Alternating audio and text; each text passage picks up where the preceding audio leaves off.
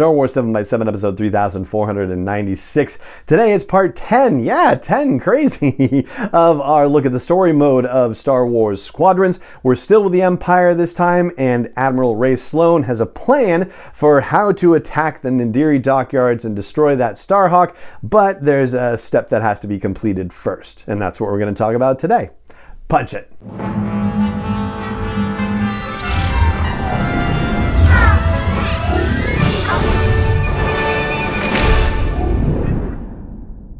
Hey Rebel Rouser, I'm Alan Voivod and this is Star Wars 7x7, your daily dose of Star Wars joy, and thank you so much for joining me for it. So this part of the story mode of Star Wars Squadrons is called Chaos at Cala.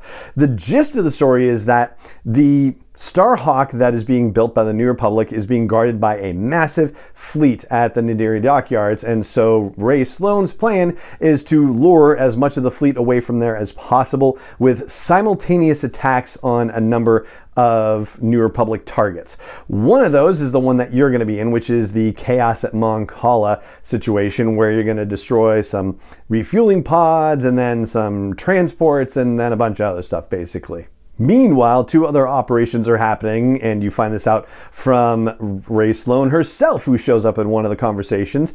They are attacking Onderon and Gorse, and those are fun mentions because Onderon is Saw Gerrera's home planet, has shown up in storytelling for the Clone Wars and Rebels and whatnot, and Gorse is the name of the planet where a lot of the action took place around in A New Dawn, which was the novel by John Jackson Miller that first introduced the character of Ray Sloan, who was not an admiral at that time, and it also gave us our first introduction to Hera Syndulla and Kanan Jarrus, because that was a prequel novel to the Star Wars Rebels TV series. The Onderon and Gorse attacks are going to disrupt Rebel supply lines or New Republic supply lines, depending on whose perspective you're looking at this from.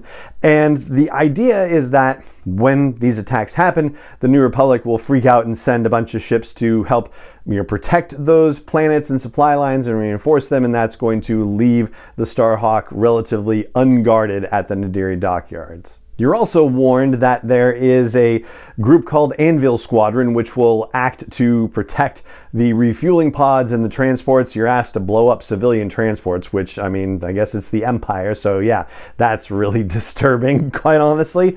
And the Anvil leader is in your ear throughout the mission, basically telling you what an awful person you are for destroying these transports and how you're going to suffer the consequences and whatnot. No consequences are suffered by you during the mission, basically, as long as you fly it in the game the way you're supposed to. But yeah, you just let this guy telling you how awful you are and that you shouldn't be doing what you're doing. Now, while you're attacking those civilian transports, Varco Gray, who is the leader of Titan Squadron, says a couple of very interesting things over the comm system. When this one happens, or when this part of it happens, he's saying, like, do we really need to be blowing these up? And yeah, I guess I, get why we have to, but we really should be considering the cost of this. Like, it's actually weighing on him a little bit that they are attacking civilians who are non-combatants. Like, there's no question about it whatsoever. So he is aware that he's kind of crossing a line at some level.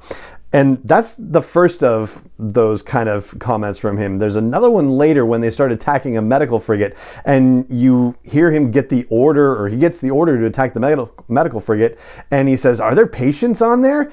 And the response from Corell says, "No, it's just Bacta and Stims."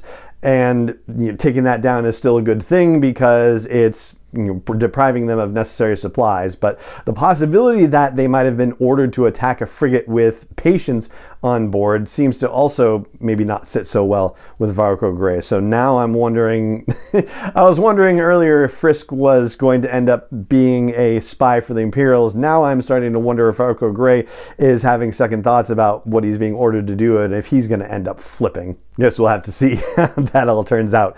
Anyway, so you destroy the medical frigate, and then Anvil's flagship, the Silver Coronet, shows up, and you get to blow that up too if you want to. And then you retreat, and supposedly the New Republic is going to come rushing to the aid of Mon Cala and leave the dockyards undefended, and we'll see what happens if that's actually how it works, because the next mission is you going to attack it. But we'll talk about that very soon, of course, just not today. We're going to wrap it up for today and call it an episode. If you have enjoyed the podcast, I hope you'll consider sharing it with your friends online and offline. Anybody who likes Star Wars that you know, I hope you'll also consider leaving a rating or review on your favorite app.